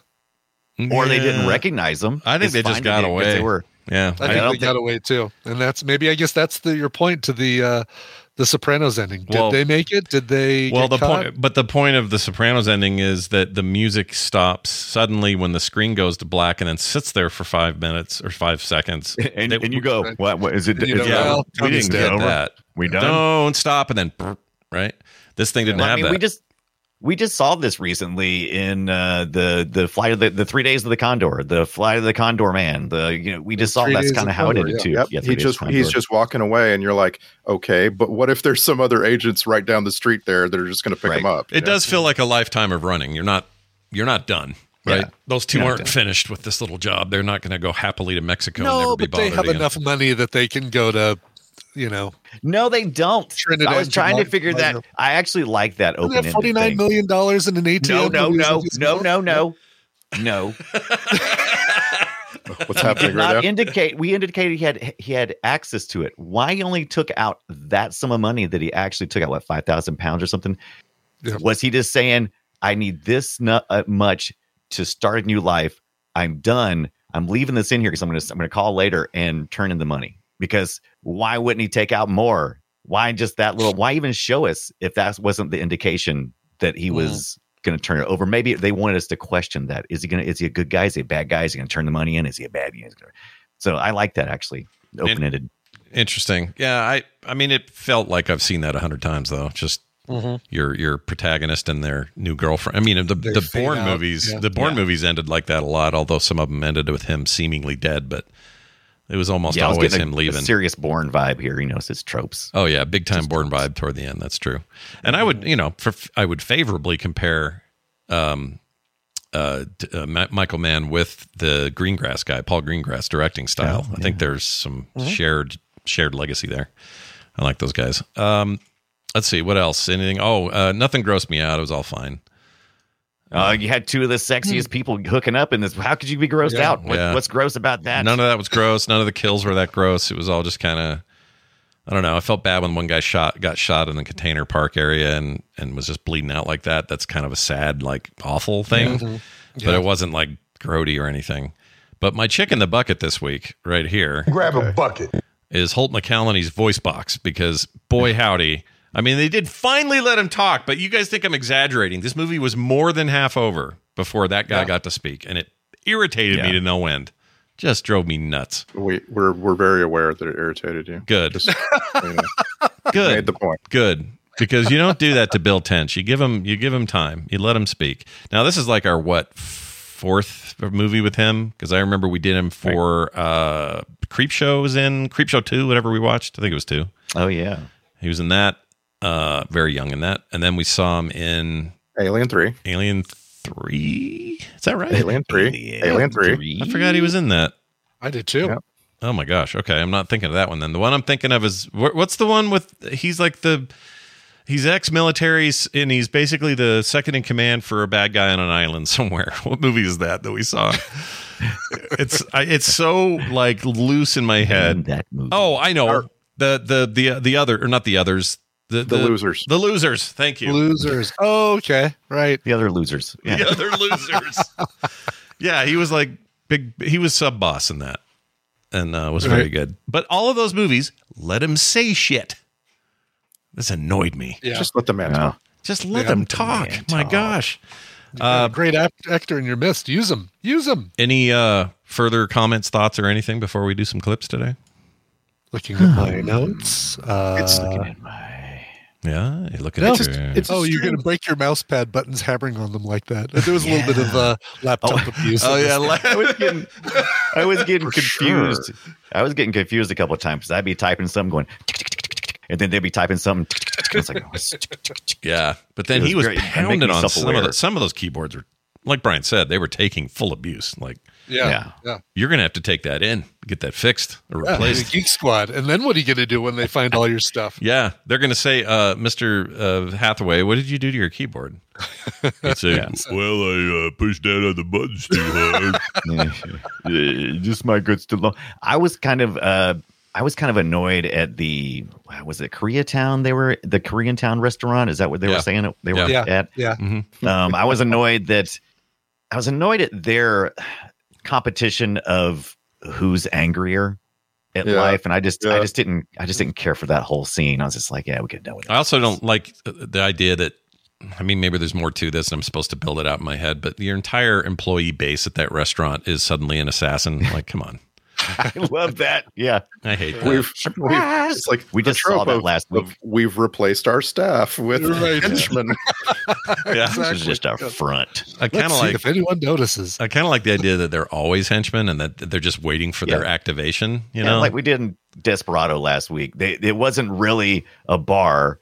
It was really just a place for henchmen, and the bar was the excuse. I think it works in Desperado more because the whole thing's like a fairy tale anyway, you know? Yeah. An adult fairy tale, whereas this thing was like, we're supposed to take this serious. This is international intrigue. We got the Chinese and the Americans trying to outcode each other, and then suddenly the cook has 3 knives and has killed many men in his life. It's just weird. I couldn't get over the CCTV in that place. Like, I realize that we have the technology to make CCTV cameras that face track and therefore move when people get up and move around on their own. I get that. We definitely have that technology. We sure do. But I'm sorry, Soul Garden Restaurant does not have that technology. I don't know. My iPad does it now. Yeah. Oh yeah. FaceTime, man. It's amazing. Yeah. No, we just bought a new doorbell one from Wise, I guess. And that thing tracks you like a whole wide range of movement. It'll follow you from halfway across my yard to the other side. Why are you following me? I know. So we're there. I've got an Android. That's right. You have an Android. Doesn't matter. Software doesn't work on there. Yeah, move on. You got to get on the App Store. I did have one more note. I had a question for Ibbott, since he's not really a taxi driver, but he does occasionally drive people around. I do. And I got to know, would you be like, what's this lady doing back here, dressed up all to the nines, and she's holding a stack of paper out the window while we're driving. Lady doing. Whatever people do in the back seat, as long as I've always been tempted to draft up a little thing and have it laminated that says, "Please take all your solids, liquids, and gases with you when you leave my vehicle." Wow. And, yeah. Do you have what's the weirdest thing anyone's left in your car, or have they? A turd. Wow. Really nothing. I mean, people have left. Somebody left a phone. And I was at the airport, and I dropped them off at the airport. I'd gotten to the other side of the airport, and then I heard the phone ringing in the back of the car. I'm like, "Oh, that's not a good sound." And pulled over, told the person that I had picked up, "Do you mind if we stop here for 5 minutes while she runs out and grabs this?" They're like, "Totally fine." And she came out and gave me $50 for wow, waiting there at the airport for her. Instant karma for you. Total instant karma, exactly. But nobody's ever left anything. A dude left. Okay, a dude who was listening to something on his AirPods left his AirPod case plugged into the charging cable that is right in front of his face. Like, basically, it's attached to the headrest of the seat, the passenger seat, right in front of him. He got out of the car and left that thing just dangling there on the charger. Oh, damn. Nightmare. And that one I saw after I had started driving away, and I'm like, well, crap. Now I've got to go back to where I dropped him off and take this inside. Didn't even see him. I saw it it was a tattoo parlor, and gave it to the person who was running the place. Said, "Yeah, whoever I just dropped off left this in the car. It's a tall, blonde-haired dude. Can you get that to him?" They're like, "Oh yeah, sure." So, do you in a secret room getting genital tattoos? Or something? He didn't strike me as an artist, as a tattoo artist. So I don't know what else. A mop guy. I don't know what the jobs they have at a tattoo parlor. We got to mop up all this ink and skin. The urine from somebody who didn't realize how painful it was going to be. Yeah, that's funny. Well, that's cool. So, all right, I was hoping for I found a sock. You wanted some hot goss. Yeah, I wish I could say that there's that people have left some great things in my car. They really haven't, sadly. That's good. It's actually good to know. I just want one more quick thing. A topic for the actual movie that we watched. Movie. Yeah. There's a trope I love so much. It's called recruiting the criminal, and it's so common that you don't even really notice, oh yeah, this is a recruiting the criminal movie. But I mean, he was a criminal. He was not. There was never a moment when they're like, he's actually a really good guy who was kind of falsely accused or what. No, he's just a criminal, and they finally caught him and put him in jail. Yeah, and he was really adamant about leaning into it. He knew what he'd done, and apparently it was bad, because that dude was like, I've never seen such security for a hacker. Putting your arms up, putting your things on. Yeah. How do they even let him keep those headphones? Those have electronics in them. He's going to figure out a way they're transparent, so they could see if there was something inside. This is true, yeah. But though it took 12 men to move him around. It's what the hell's going on? What did he do? Well, I mean, he's doing wall push-ups all day. I mean, it's going to be tough to move. Yeah. Cheetah said, we were watching this thing. He goes, whoa. I'm like, I could do that. Yeah. Yeah. No, easy. Just flip around. I could do the down part. Yeah. Right. Exactly. I could do the push down part. Maybe not the push up part. Yeah. No. Push down, crumble into the floor, and then stay in solitaire for the rest of the week. That's how Did I do one? Exactly.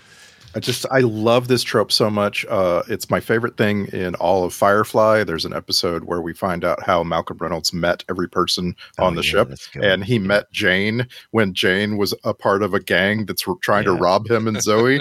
And he just converts Jane over to his side. Yeah. I love recruiting the criminal. Almost never goes wrong. It's pretty great. Right. It softens you up on the criminal too, which is, I guess, the whole idea. It's a big part of Deep Space Nine, right? Garrick, the tailor, is recruited by Cisco over a very long years and years. I feel like half of that cast is like that. Like, I don't know. Well, Quark is, I guess I'm thinking of Voyager does that too. Half the crew of Voyager are all converted. That's true. Mackay, what were they called? Not Mackay. You're right. Oh my gosh. Macaque. Chipotle. It's macaque.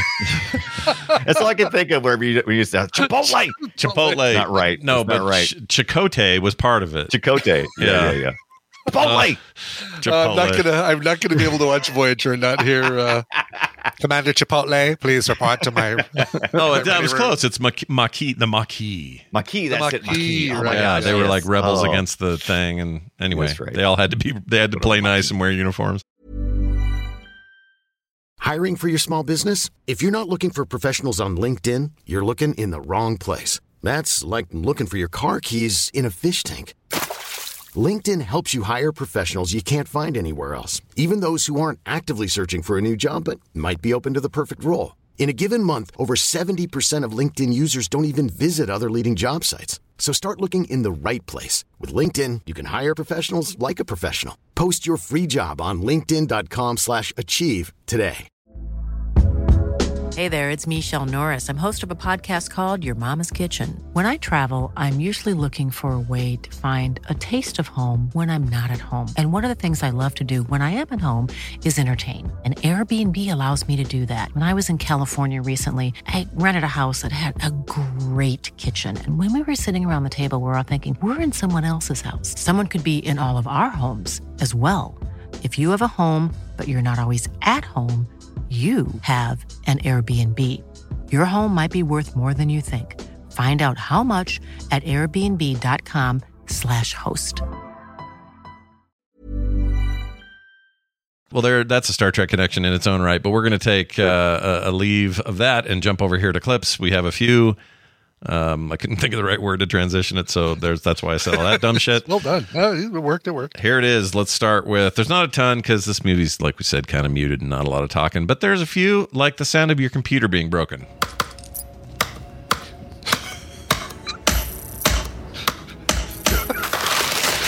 Good Lord. Okay. It's like, bam, bam, bam. Wait, now why is my space bar not working? Bam, bam, bam. I can't understand. I hit it with enough force to break it. Why isn't it working? Yeah. Derp. We haven't heard banging like that since Billy Crystal and Throw Mama from the Train, man. That was rough. Right? I was trying to imagine if you treated other appliances this way. Like for Tina instance, does with our microwave. Yeah. Sure. If you treated your vacuum, like if your normal use of your vacuum was to kick it around your home, that's what this is. Yeah. No, it's a straight up abuse. My wife's like that with all doors, like cupboard doors. Just brutal on them. I don't understand it. Everything else she worries about. It's just bangs on these Tina's things. I've gotten the thing that I wanted out of the microwave. Great. I will just push the door with force from its fully open position until it slams shut. And then she wonders, why this part's broken and why this little chip came out of this other part. I look forward to our AI future where they can talk back and tell us too rough. Ow. Yeah, just ow, God. Easy on the hinge, human. Exactly. I want to see Ibbot do a TikTok video of an equivalent of a girlfriend slamming a door shut with the microwave. You know what I'm talking about? Yeah, do it. Yeah, sure. Yeah, sure. It'll go viral. You'll be huge. Exactly. Yeah, that's not how I want to succeed in life. Here is Viola Davis doing what she does. You don't like our boy? What ideas are you bringing to the dance? I love her, dude. Yeah, so good. Great. Can anyone drop a line with such deadpan piss than her? She's just great. Yeah. And it's her thing. It is her trademark of the I really have 0 Fs to give. Yeah. So All out, buddy. She should have lived. I liked her in that. Yeah. I really thought she was. I mean, we saw her dying on the streets and, kind of got that looking up one scene where we realized that, okay, so this is her imagining this is her final moment, and it was pretty good. But. Yeah, it was not bad. I would give Holt McCallany some credit and the scene that was set up for him and stuntman or whoever's involved, because normally when somebody's getting shot up a bunch, they just do that whole dance, that wiggle before they fall back. He had a little bit of that, but he also struggled through it to aim one more time and shoot. The guy was clearly a pistol sharpshooter. I liked that about him. That was so badass. Like the timing and the pacing of the shots. Yeah, that was really cool. But then when he finally gets the shot that takes him out, I'm sure this is true because somebody behind the scenes is yanking him forward or his stuntman forward or backwards. Yes. But that was so effective. That was just like, they really tore that dude up. Yeah, they tied a rope around his ankle. Something like that. Did he do his own stunt? I can't even decide. I don't know. I don't know. Don't let him talk, but have him do the coolest stunt in the movie. Nice job. Here's the. This is him saying. No, this is me saying he lost a tad of his American accent work. So here's just one word. Guarded. What are you about a garden? What are you gonna harvest something? Well, he went with this instead. Right, but our guy Jack Soy, 250% in a day. It's flashy. He knows he's going to bring down heat. Why? Yeah. Oh, it's so distractingly bad. It's just not needed at all. He's done this before. He didn't need to do that. Someone told him screwdrivers. I don't blame him. Somebody told him to do it. Where were all the other ones hidden on his body? That's what I want to know. Yeah. No kidding. All right, I wrote she's an acting treasure. In the next 15 seconds, I call Laura Greer at the Commodities Trading Commission. And I say, Laura, how you doing? I'd like to launch an official investigation on one Gary Baker. So the headline, M-Tech official investigated for aiding and abetting cyber criminals, leaks to CNN in the next 90, so it makes the 3 o'clock news cycle as well as the nightly news, and that'd be good too. I love it. That'd be good too. 0 Fs. Yeah. I didn't even think this when watching the movie, but when just listening, for some reason just now, I heard our Vice President, Kamala Harris. Really? Because what I hear is her being too hyper every time I hear her. She's always just going, Joe, we won! She's always so hyped up, and it's fine. But like at the event the other night, she was talking to a bunch of Gen Zs, some kind of conference, and she goes, "Can you believe how much older I am than you guys?" Yeah. It's like I'm with you. I do like a chill politician. Please be. Somebody needs to be chill. Yeah, I respect chill. I like chill. This is what I'm saying. She's directed. Now we're coming back to the movie here. She's directed to be like speak normally. Don't speak like you're on stage in a Shakespearean. You know, like just speak like a normal human. It's really effective. Yeah, she's great. Really, really like her.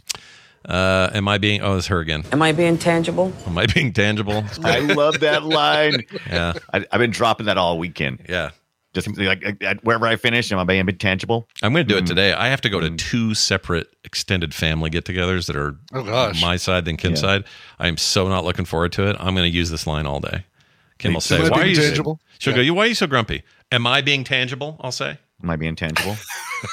You keep saying that. I don't think you know what that word means, man. Yeah. What? Now let's go to the other nightmare dinner. All right.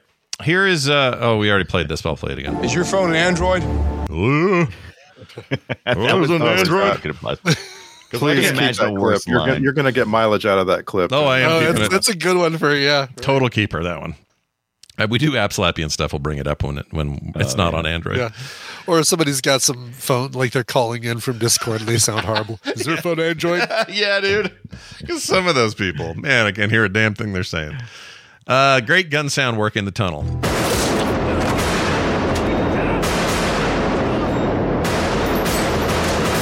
Michael Mann refuses to use like stock gun sounds. He's just like, you know what? We're making custom work on this. Let's go. Yeah.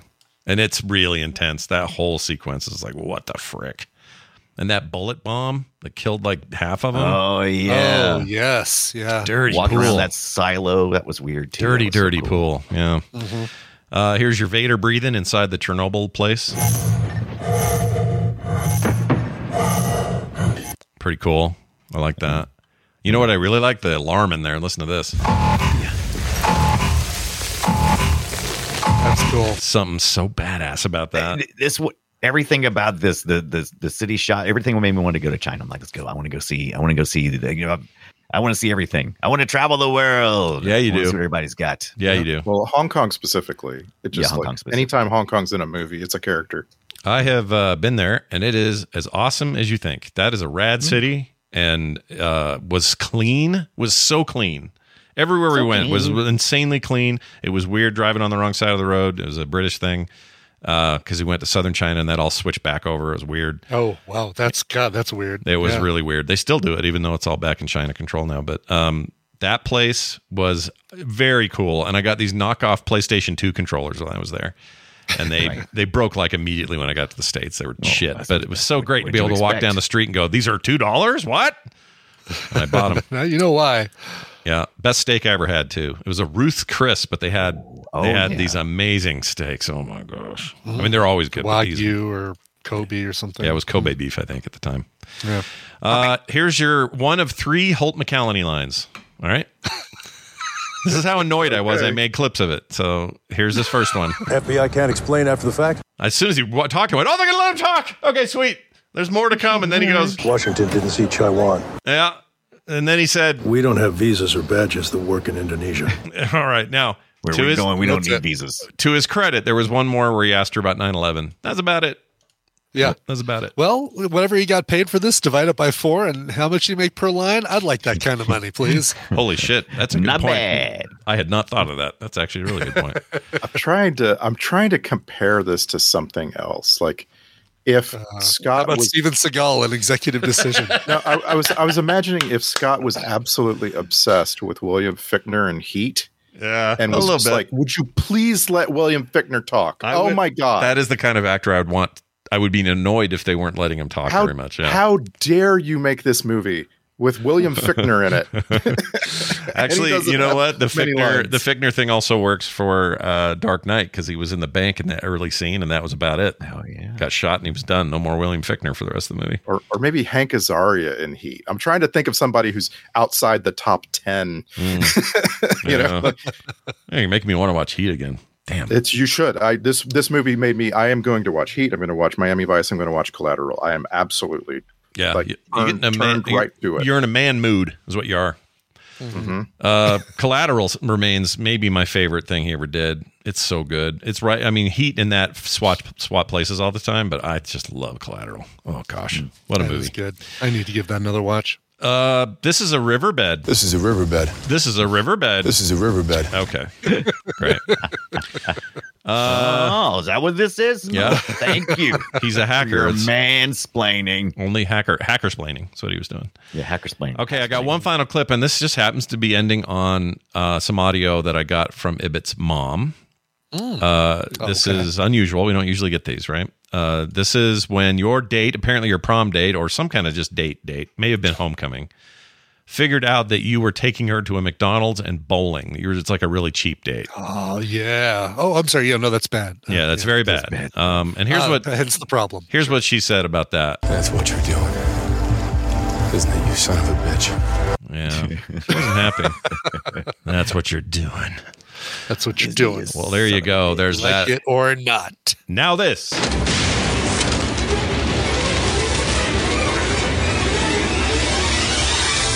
Why, it's the Film Sack checklist. Don't shoot with Michael Mann digital cameras after dark. Check. Unless you like it, whatever. Let's have Hemsworth do the least convincing accent possible. Check. Yes. And finally, put your nerd hacker right in the middle of a battle zone. Check. Oh, good idea. That's your nerd hacker that you just broke out of prison. Like you're not broke out. It's weird. That you just released from prison. Like they instantly forgive this guy for being a convict. Oh, a minute. And they act like they've all been pals forever. It's weird. Yeah. Yeah. I mean, the one guy, I guess they were friends. But he was pals forever, right? Yeah. Prior to that, though, everyone else, like Viola Davis, is just like, all right, well, here we go.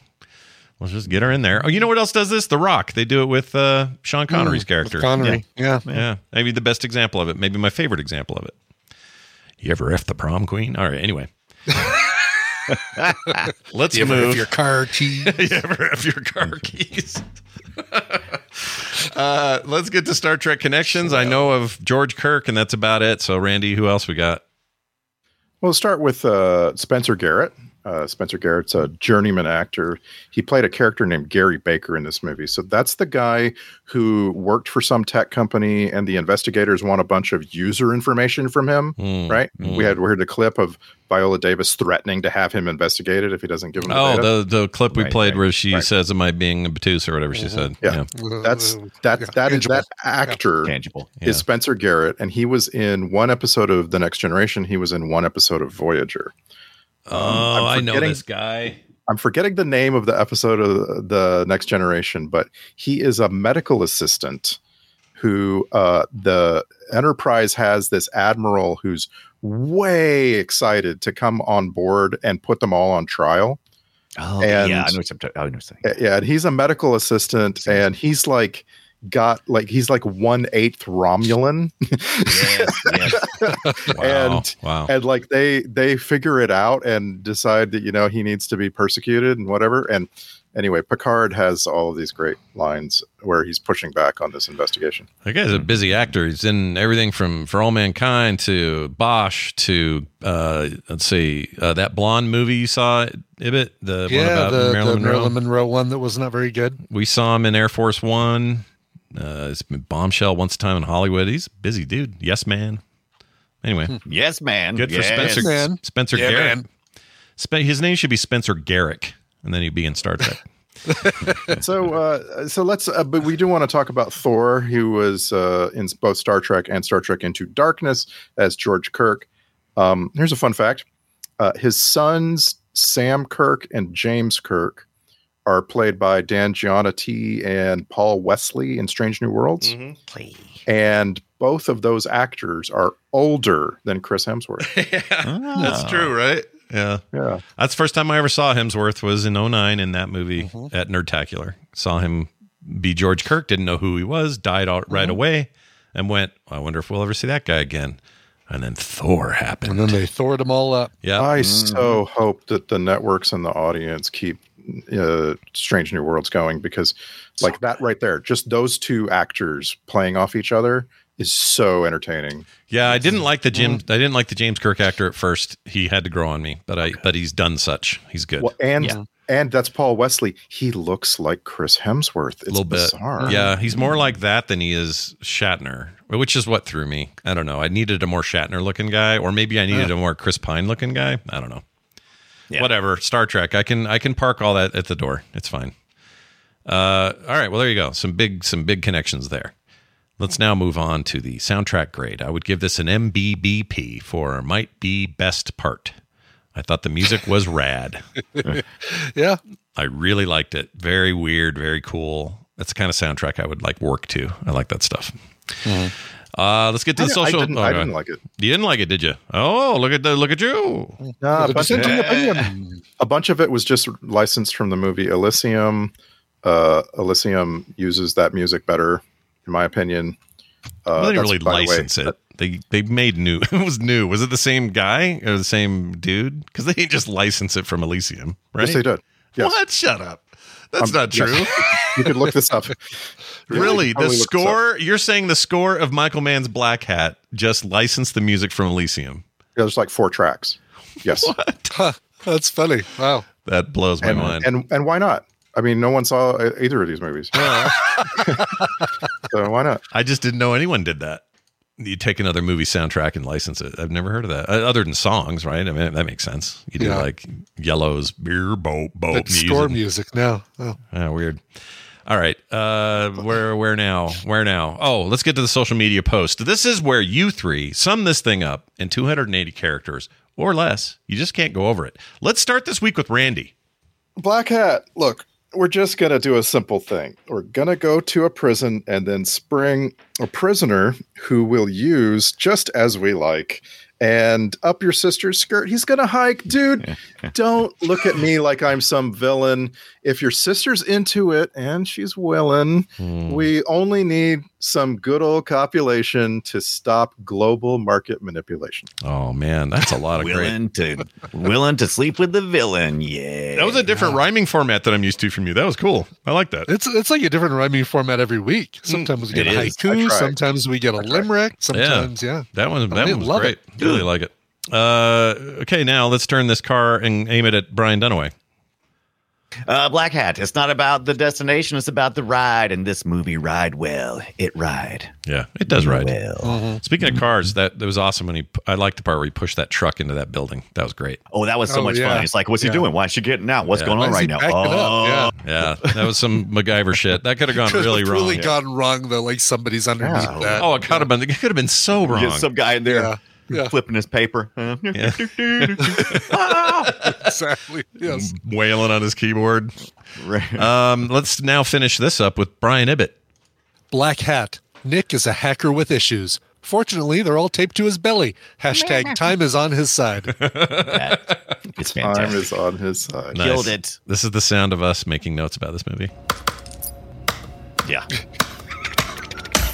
Man, he really starts wailing. Bam! Nicely done. Let's get to the alternate titles. These were just about used. They didn't get used in the last second. Who knows why? But they're right here, so I'm going to read them. It was almost called Chernobyl shit. Oh, you got me. Or Hackers 2, the year we don't let Holt McCallany talk much. All right. Moving on. Let's talk about some phone calls, text, that kind of stuff. We got a phone call from a listener, and I think it's very much worth playing. He wants to know, and I'm not going to say for sure, but I think this dude might have been either drinking or maybe a little THC in his system when he sent this in. All right, I don't know for sure, but this is the kind of thinking you do when you're on stuff, and it's fine if you're not. Then you're a really cool dude that doesn't need stimulants or depressants to do anything. Anyway, this is he wants to know why this movie has never been made. Here you go. Hey, this is for Film Sack, I think. I was just thinking, why has there never been a movie where, like, somebody, like, blows somebody up right before a roller coaster goes off, and him and the rest of the roller coaster riders have to go through the whole roller coaster ride trying to figure out what they're going to do when the roller coaster stops. There's, like, blood and brains everywhere, like he blows the head off, like, at the very beginning, You have to go through the whole thing, and then when it stops, I think that's a good idea for a movie. Second note, it's a stupid idea. I was just brainstorming. I'm just wondering why nobody ever thought to do something like that in all the bad movies of all time. Thanks. Bye. All right. Well, thank you for your pitch, and now that we're starting Film Sack Studios, this will totally be the first film. Yeah, it'll be the first movie we do. What would we call it? Let's give it a name. What's the name of our roller coaster head? When the screaming stops. Oh, that's not bad. Oh, that's good. Keep your hands inside. Belt. Yeah. Right. keep your hands inside at all times. Keep your head full and complete stop. Yeah, that's not bad. It's not bad. It could be called That First Big Drop. Oh, that's not bad. First big drop. Yeah. How about we're not responsible for any items you lose while on this ride? Right. Something like that. How about I shouldn't have wore flip flops? That would be a good one. Take off your hat, sir. Yeah. I shouldn't have worn flip flops. Killing me. All right. Well, there's that. I love that call. Please don't ever be afraid to call him with your weird ideas, everybody. We love it. We also got a text. This came to the same number that the call did, 801-471-0462. This is from Adam B. He says, hey, Sack Pack, listening to the one about Backdraft, and I got to the group shower scene thing, and I was in the USMC 91 to 99, and in boot camp, we had group showers, and the worst were the PT showers. Yes. The DIs turned on all the showers, and we lined up and had to move through the shower while washing. It took about 90 seconds. Basically, grown men naked in a line, walking and washing. At the time, I felt car wash. He says at the time it felt normal, which surprised me to hear that. Love the show, though, Adam B. Yeah. I mean, you'd be surprised what you can normalize. Yeah, but right, exactly. Yeah. Like communal toilets, like the kind in Full Metal Jacket, where it's just a room lined with toilets. McBeal. Or Ally McBeal, or from my childhood. Yeah, I get it. Yeah, but at least Ally McBeal had doors on stuff, right? That's true. Right. But Ally McBeal needs real good ventilation, like insanely good ventilation. But like Full Metal Jacket, it's just toilet after toilet after toilet, all in the open air. All in the same room. In theory, you could have 30 people pooping at the same time. That's nightmarish. Yeah. In theory, I'd hate to test. I hate to test that theory, but yeah. Hey, everybody, how about 2 p.m.? Everybody good for 2 p.m.? Let that lunch settle, and we'll all hit it. All right, let's do it. We're gonna test the water pressure. Let's see what happens. Somebody asked me last week via some other show. Said, "What's the worst toilet scene you've ever seen in a movie or a TV show?" And the answer is always easy for me.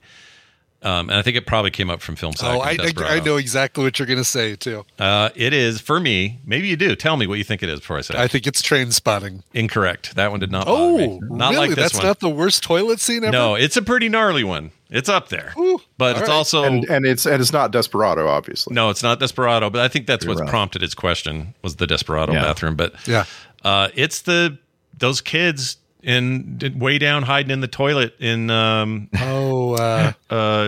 Schindler's List. Yeah, Schindler's List. Just covered in feces, hiding in there, trying to avoid getting taken into the thing. I mean, obviously, it's got a real life awfulness to it as well, but I can't think of anything worse. So you're saying that's not the worst part? Okay, I got you. No, I just cannot imagine anything worse than having to. Could you imagine though if they like combined all three of those and like the kids had to go through this horrible stall to get down into the toilet where Ewan McGregor was down there trying to find his suppository. Yeah, and then on top of it all is what's his name from Dumb and Dumber?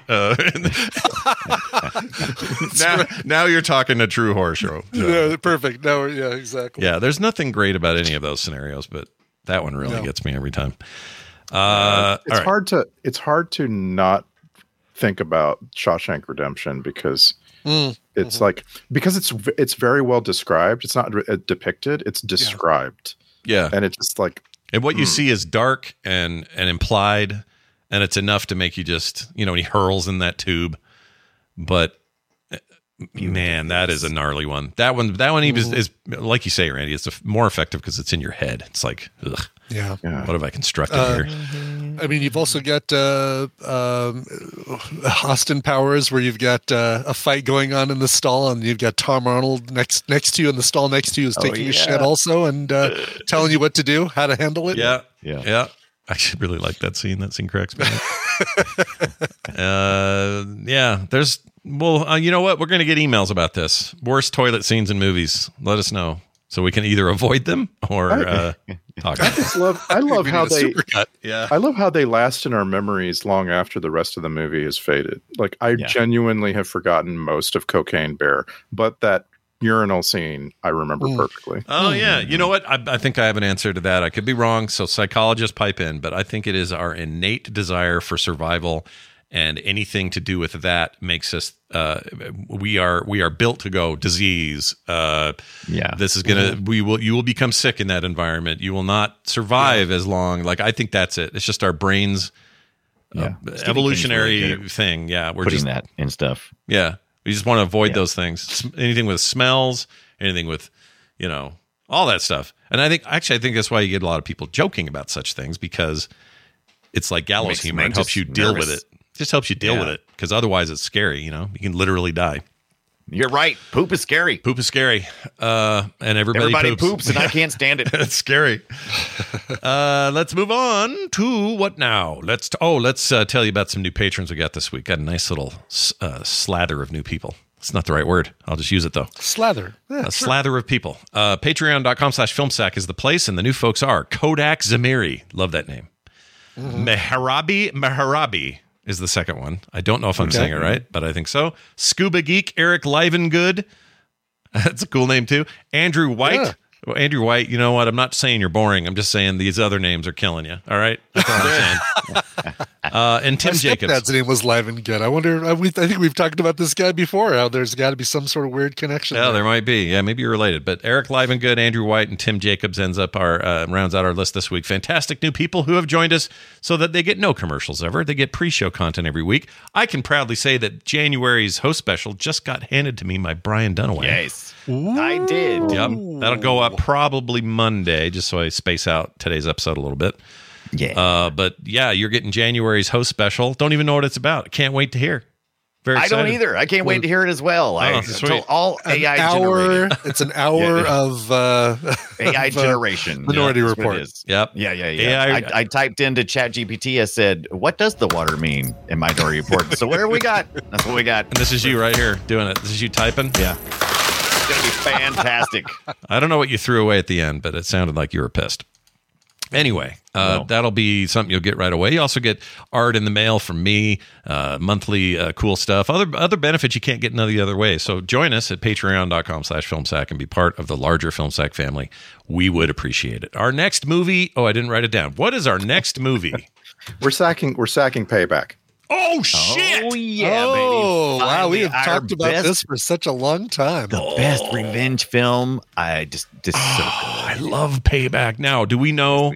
So, yes. So, is it the version? We know. Which version is it, Randy? Because the theatrical version. Okay, that's the one I like. I don't know, but I haven't seen the other one, so I can't even speak to it. But the other one is a ruinous attempt, and I I have already scrubbed through and made sure.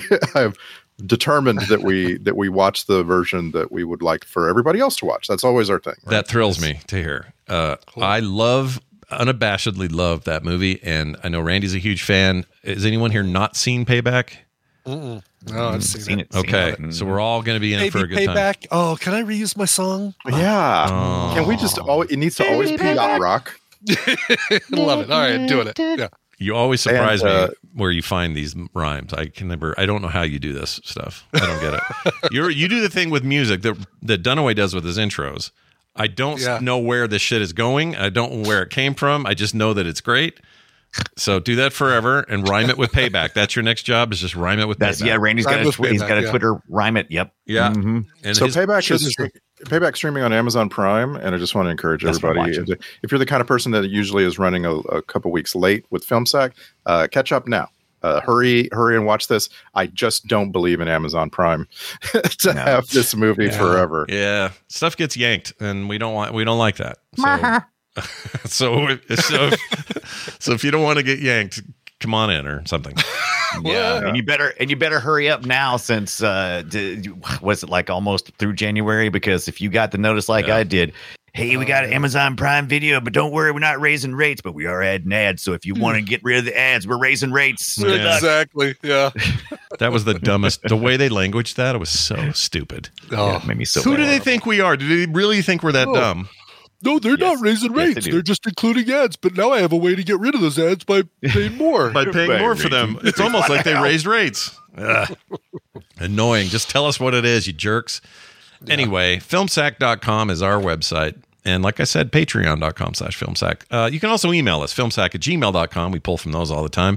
And once again, that voicemail/text line is 801-471-0462. And if you would all be so kind to leave us a review on the service of your favorite, wherever that is, if it's Apple Podcasts, if it's Google, get rid of it. YouTube Podcasts, I think is what they do now.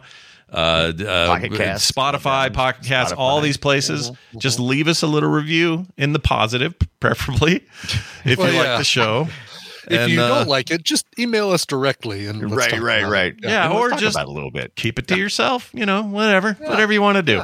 Anyway, I like the idea that somebody is listening every week is very mad. Just listening anyway. I hate these guys. But we love your feedback. So please keep it coming. That's going to do it for us, for me, for Brian, and for Randy. I wouldn't date my sister. We'll see you. We'll see you next time.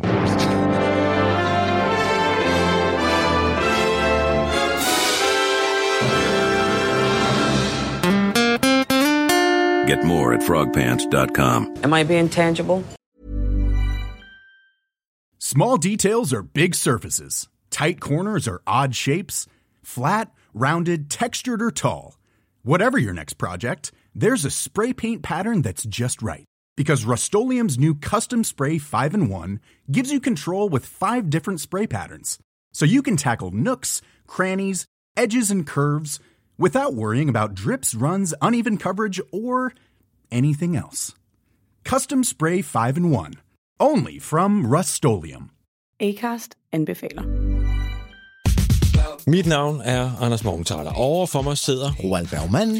Vi har lavet en ny podcast, der hedder Dopaminklubben. Og Dopaminklubben er en klub, hvor ADHD er fucking sjovt, og hvor det griner. Det behøver ikke at være super alvorligt. Vi er skide trætte af alle de der podcasts, der forklarer mig nederen der. Vi gør grin med vores ADHD. Mulig ADHD. Ja, vi udreder mig, fordi nogen siger, at jeg har det. Jeg ved det ikke rigtigt, det finder vi ud af. Vi har i hvert fald lavet vedmål. Ind og lyt til Dopaminklubben. Hver uge udkommer vi. Der laver vi sjov og spas med at have den her vidunderlige dopaminmangel.